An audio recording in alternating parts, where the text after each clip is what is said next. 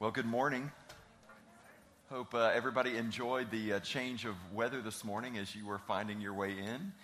Maybe some of you were surprised when you walked outside and had to go back in and grab a sweater, but we're glad you're with us for the first Sunday of October. We're continuing a series that we began last week called Making Change. And the concept behind making change is really rather simple, and that is just we all believe that money changes our life, don't we? Don't you believe that? Don't you think that a sudden influx of a lot more money would have a profound impact on your life? And yes, may it be so, right? But don't you also, maybe you've had this experience where a sudden departure of a significant amount of money can have a change on your life as well. So much of the way we live our lives, the way we interact, comes back to the issue of money and wealth. And it's not just about our relations, although that's a big part of it. Do you know the latest statistic says over half the divorces that happen in America happen because of money? Money changes things. And all those divorces didn't take place just because the family had a negative change in their bank balance. Some of them happened because they got more money and they didn't know how to do it. They didn't know what to do with the money. It changed their circumstance. It changed their marriage. It affected them negatively. And so what we're looking at over the course of the next few weeks is really the impact that money can have to change things. But more importantly, how the Bible says so much about money and material possessions that it's trying to teach us something that if we believe, if we can have an attitude change ourselves, if we change the way we think about money, what we feel about money, it'll change the way we act with money. And that change can make a real difference, not just in our life and in our family, but possibly even in our community and in our world. We started this little jar, not a little jar, it's a big jar, this Change for Change. So we've challenged everybody over the next few weeks up and through Thanksgiving to just not spend any of your change. And so I've collected some change here this week. I'm going to put it in. I've got some more that I saved for the other service. We are demonstrating in a simple way how little changes that we make collectively can make big change for somebody else. So some of you have asked me this week, well, what does that mean? Like I had a $5 bill and I got $2.73 change back. Does the whole $2.73 go in? I'm like, that's between you and the Lord. Seriously, there's no rules about this. Just however you feel. If it's changed from $1, that's fine. If it's changed from a 5 or a 10, whatever you want to do. But we're trying to demonstrate in a real way how change can make a difference in our lives as it comes to our money. We're looking at one particular text. If you have a Bible, you can open with us to 1 Timothy chapter 6. We're going to be in these 3 verses for the next few weeks, but we're going to look at this from the perspective of some other things that's also taught in the Bible. This particular passage of Scripture gives us some great instructions. And as we started reading it last week, we only got through the first 5 words. And here's what the first 5 words say. Command those who are rich in this present world. And we pretty much stopped right there because we understand that all of us, most of us, don't believe we're rich. That the first change we have to make in our attitude about money is a change from poor to rich. From not believing the lie that says we're poor because we don't have as much as somebody else who has more extra than we have, and believing what the Bible actually says about us, which is that we are rich. Do you know that more than half the world lives on less than $2 a day? And according to statistics, if you have $2,200 in assets, you are among the richest people on the planet. Now that means if you drive a clunker that's only worth $2,000, $2,500, you're among the richest people on the planet. If that's the only asset you had, you'd be among the richest people on the planet. It's amazing how in our culture, though, we're always enticed to believe that we're poor. People are always trying to convince us that until we make a certain amount of money, that we haven't made it to rich. But the failure to believe we're rich keeps us chasing wealth, and we'll never acknowledge that we have. It's like the carrot at the end of the stick. And the result of this is greed. This leads to greed and arrogance. See, nobody believes they're rich, just like nobody believes they're greedy.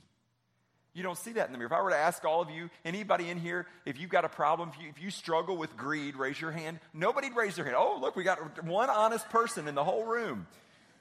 Nobody believes they're greedy. And yet because we don't believe we're rich, in fact, what we're doing is feeding something inside of us that results in greed. So change number 2 that I want to talk about this week is a change from greed to generosity. From greed to generosity. So let's look at 1 Timothy chapter 6, beginning in verse 17. 1 Timothy 6, beginning in verse 17. Because I think if we want to avoid the consequences or the natural results of living in such a wealthy culture, this passage gives us a couple things that we should avoid and a few things that we should pursue. So let's see if we can fish these out of here. 1 Timothy chapter 6, verse 17. Command those who are rich in this present world not to be arrogant, not to put their hope in wealth, which is so uncertain, but to put their hope in God, who richly provides us with everything for our enjoyment. Command them to do good and to be rich in good deeds and to be generous and willing to share. In this way, they will lay up treasure for themselves as a firm foundation for the coming age, so that they may take hold of life that is truly life. So 2 things that this passage tells us to avoid: arrogance and misplaced hope. Avoid arrogance and misplaced hope. And you think, well, I'm not arrogant. And yet we find so many times that the more wealth we amass, the more security we think we have, there is just a tinge of arrogance in the way we live our life. That we've got the resources to provide for what we need, to provide the security that we need, and there comes just a little bit of arrogance. We're going to look at that in just a moment. And misplaced hope. It doesn't say that you shouldn't have hope. The issue is where you place your hope. So those are 2 things to avoid. The 2 things to pursue that this passage tells us in verse 18 is hope in God. That's where our hope should be. Good deeds and generosity. So we avoid arrogance and misplaced hope, and we pursue hope in God, good deeds, and generosity. Now, I think Jesus best illustrates this teaching that Paul is giving to Timothy. So I want us to look at a parable that Jesus taught. It can be found in Luke chapter 12. Luke 12, Jesus taught a parable that I think perfectly illustrates what it is Paul is teaching, and it may even have been on Paul's mind as he was writing this to Timothy. So Luke chapter 12, verse 15 through 21. Jesus is speaking. He's talking to his followers, and here's what he says. Watch out, be on your guard against all kinds of, and here's our word for the day, what is it? Greed. Be on guard against all kinds of greed. A man's life does not consist in the abundance of his possessions. Now, the reason Jesus tells you in this passage to watch out for greed is because Jesus knows how hard greed is to see in the mirror. He understands that you're not going to recognize when you're greedy most of the time. Most of us never see it. There's an erosion that takes place in our life that leads us to greed. And we don't often see the effects of it. So Jesus says, watch out for it. And notice how he concludes this verse. He says, true life doesn't equal the sum total of all of your stuff. If you add up all the possessions that you have, that doesn't equal your value. See, we measure the value of a person based on the abundance of their possessions. But Jesus says that's not how God does it. God doesn't look at your stock portfolio to decide how much you're worth. He doesn't look at your bank balance to determine that. Your worth is not based on what you possess. It's something else. And then he launches into the parable, verse 16. And he told them this parable. The ground, that's important, the ground of a certain rich man produced a good crop. What produced the good crop? The ground produced the good crop. All right? The ground produced a good crop. He thought, this is the man, he thought to himself, what shall I do? I have no place to store, what's that next word? My crops. See, this was a rich man. Do you know how I know he was rich? Because he had extra. He had more than he needed. That's one of the great definitions of rich. If you have more than you need, you're rich. If you've got clothes in your closet that you don't wear, you're rich. If you got food in your refrigerator that'll go bad before you eat it, you're rich. Because extra. Rich people have extra. And you think, but I don't have a lot of extra. That's not the definition of rich. Rich is just extra. This man had extra. So what happens? He makes a mistake. Notice the mistake. The first mistake that Paul warned us about in the Timothy passage. He's arrogant. Mistake number one, he's arrogance. He thought that he had something to do with the blessing, didn't he? Who produced the crop? The ground did. Who caused the rain to fall? God did, right? So the ground produced the crop, and yet this man thought it was his crop. He said, what am I going to do with my crop? He made a mistake. Mistake number one was arrogance. He believed the extra was a result of his effort. Therefore, it belonged to him. We all make this same mistake all the time, don't we? We think, I worked hard. I worked hard for that. I deserve that.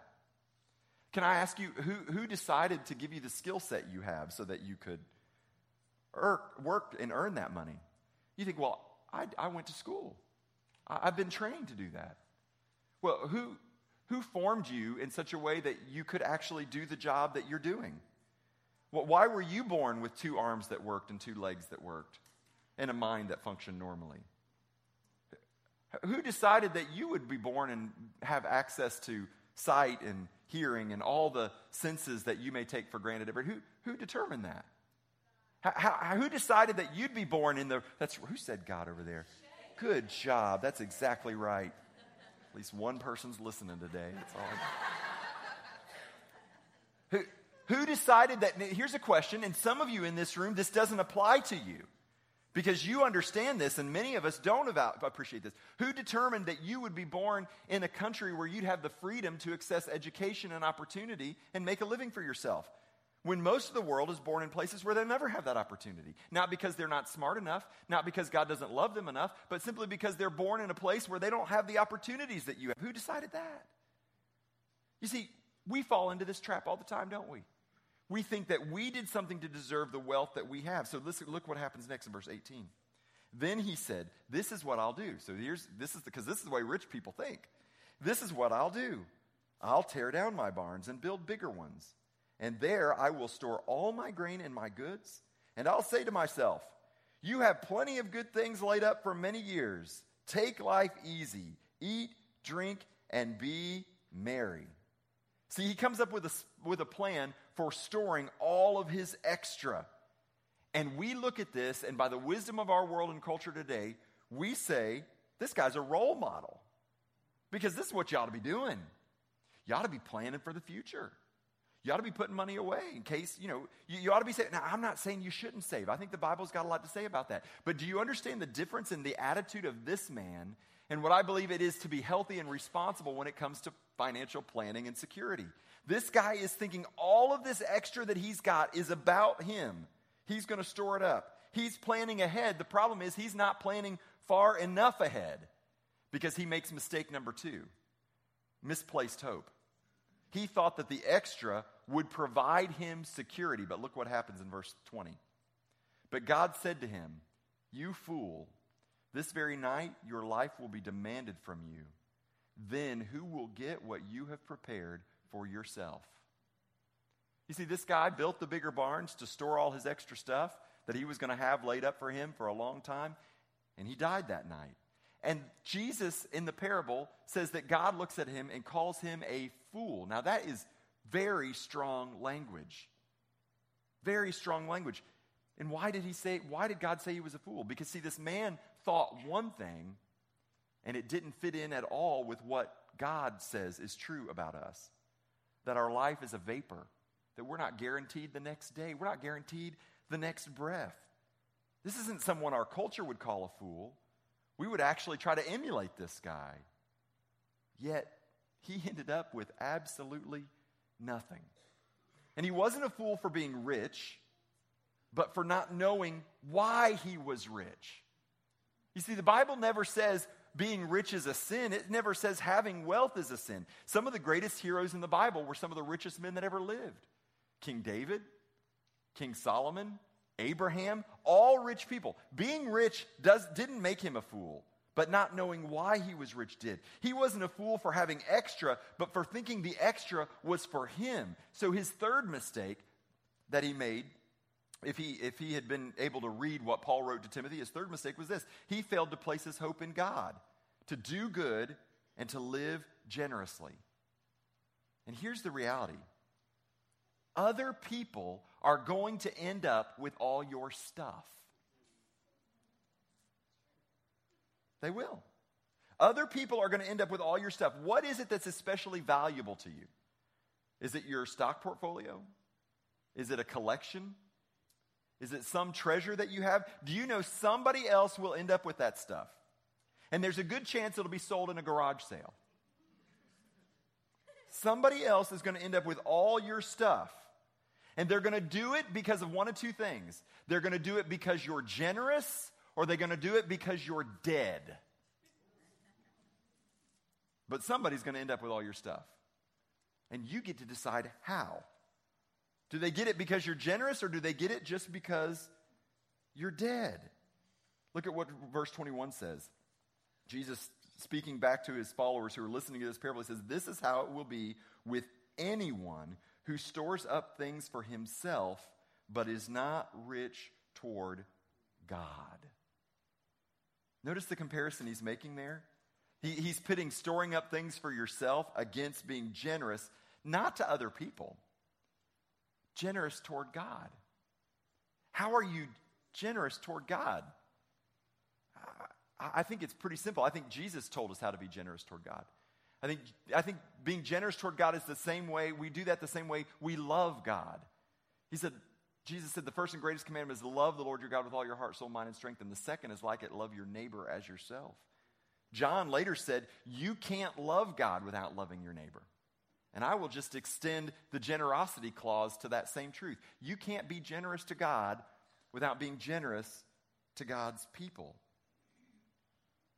God defines greed as anyone who only stores up treasures for themselves. So here's the moral of this story, I think, that Jesus is teaching. The moral is not that you're going to die, because everybody's going to die. And the moral is not that other people are going to end up with all your stuff, because none of us are going to take all of our stuff with them. The moral of this story is this. This story demonstrates complete and total loss. The landowner lost everything in his life. He had nothing to show for it in the next life. He had no treasures stored up in heaven. Andy Stanley says this: if we simply store up for ourselves and are not rich toward God, then everything we possess will be a total loss. Look at 1 Timothy 6:19 again. In this way, they will lay up treasures for themselves as a firm foundation for the coming age, so that they may take a hold of a life that is truly life. Life that is truly life. It doesn't come because of our possessions or because of how much we have. It comes based on how generous we are. And it's not just about being a good person. It's preventative medicine for the negative impact of the wealth that we're exposed to on a daily basis. John Wesley said this: when I have money, I get rid of it quickly, lest it find a way into my heart. What if we all viewed our money and our possessions as contagions that could possibly infect our heart? What if we viewed our money, or maybe the surplus of it, as dangerous to our souls? How would that change the way we lived? Here's an important question for you to answer. Why have I been given so much? On the back of your bulletin today, I asked you to answer that question, and you're not going to answer it, I know, in our short time today, but maybe you would just take some time this week and say, why have I been given so much? And you might be sitting there thinking, but I haven't been given so much. I'll refer you to last week's message, where the Bible actually said that you are rich, because he who was rich became poor so that we who are poor might be rich. Why have you been given so much? Why have you been given the opportunities that you've been given? Why have you been given the time that you've been given? Why have you been given the resources? Why were you permitted to have the education? Why were you born where you were born? Why have you been given so much, and what are you doing with it? Are you being generous towards God? Or are you like this rich man in this parable, trying to hoard it all and store it away for a day that may never come for you? See, I think generosity is the antidote to greed. If you want to try to reverse the effects of greed, just determine a percentage of your income to give away so that you can fight the greed that is seeking to claim your heart. And you think, well, how do you do that? See, most people in America live on about 95 to 105% of their income. You think, how do you live on 105% of your income? Some of you could teach a class on it. You spend more than you make. But let me ask you, how much is enough? What's enough? Because isn't enough always a moving target for you? Isn't what you make today, 25 years ago, didn't you think that would be enough? And yet it's not enough? Because see, the problem isn't how much money you make, the problem is a heart problem. Because if you continue to think that your lifestyle, that your increase in wealth goes to support an increase in your lifestyle, you are greedy. Because your increase isn't about you. God may be giving you an increase so that you can be more generous and bless other people. So here's the challenge for you. And for some of you, this may be just basic home economics, finances 101. Determine right now, what percentage of your income do you live off of? So add up all the money that you make in a month, and then take all the money you spend in a month and determine what percentage of my income am I spending every month. And then here's what I want you to do. I want you to decide, I am going to be generous with a percentage of my income. And you decide what that percentage is, not me. I mean, the Bible teaches Christians, those of you who cite the Bible as your authority in life, the Bible dictates to us that we give 10%. But for some of you who maybe aren't believers, or maybe you're a new Christian and you think that's just insurmountable, what percentage is agreeable? Because I think God will honor whatever percentage you decide. Maybe you decide 1%. Maybe for you it's 0.5%. But just determine, what percentage of your income are you going to use to be generous? You think, well, here's the plea I was waiting for. I knew last week it was going to come, and here it is this week. He's asking for. Give it away to some Christian cause. I happen to think this is a great Christian cause at Southside Baptist Church. But if you're suspicious of churches, you've been burned by churches, you think all this is about money, give it somewhere else. But watch what will happen when you just take a little bit of the antidote to the greed that may be infecting your heart that you don't even know you have. We have to change our attitude. We have to believe what the Bible says is true. We are not poor, we are rich. And we've not been made rich to keep it and hoard it for ourselves, to be greedy. We've been made rich so that we might be generous. Will you pray with me? Father, thank you that you are a generous God, that you give to us blessings that far exceed what we deserve. Father, we see that most demonstrated through the gift of your Son, Jesus Christ. That while we were undeserving, you sent Jesus to us, who gave us everything so that we might be rich. And yet, Father, those of us who are here today, who are Christians, we live in a time where Christians have never had more money, and yet, in many cases, have never been more selfish. Father, help us to hear the words of Jesus in this parable, and not to think that it's somebody else who has more than we have. Help us to think that that may be me.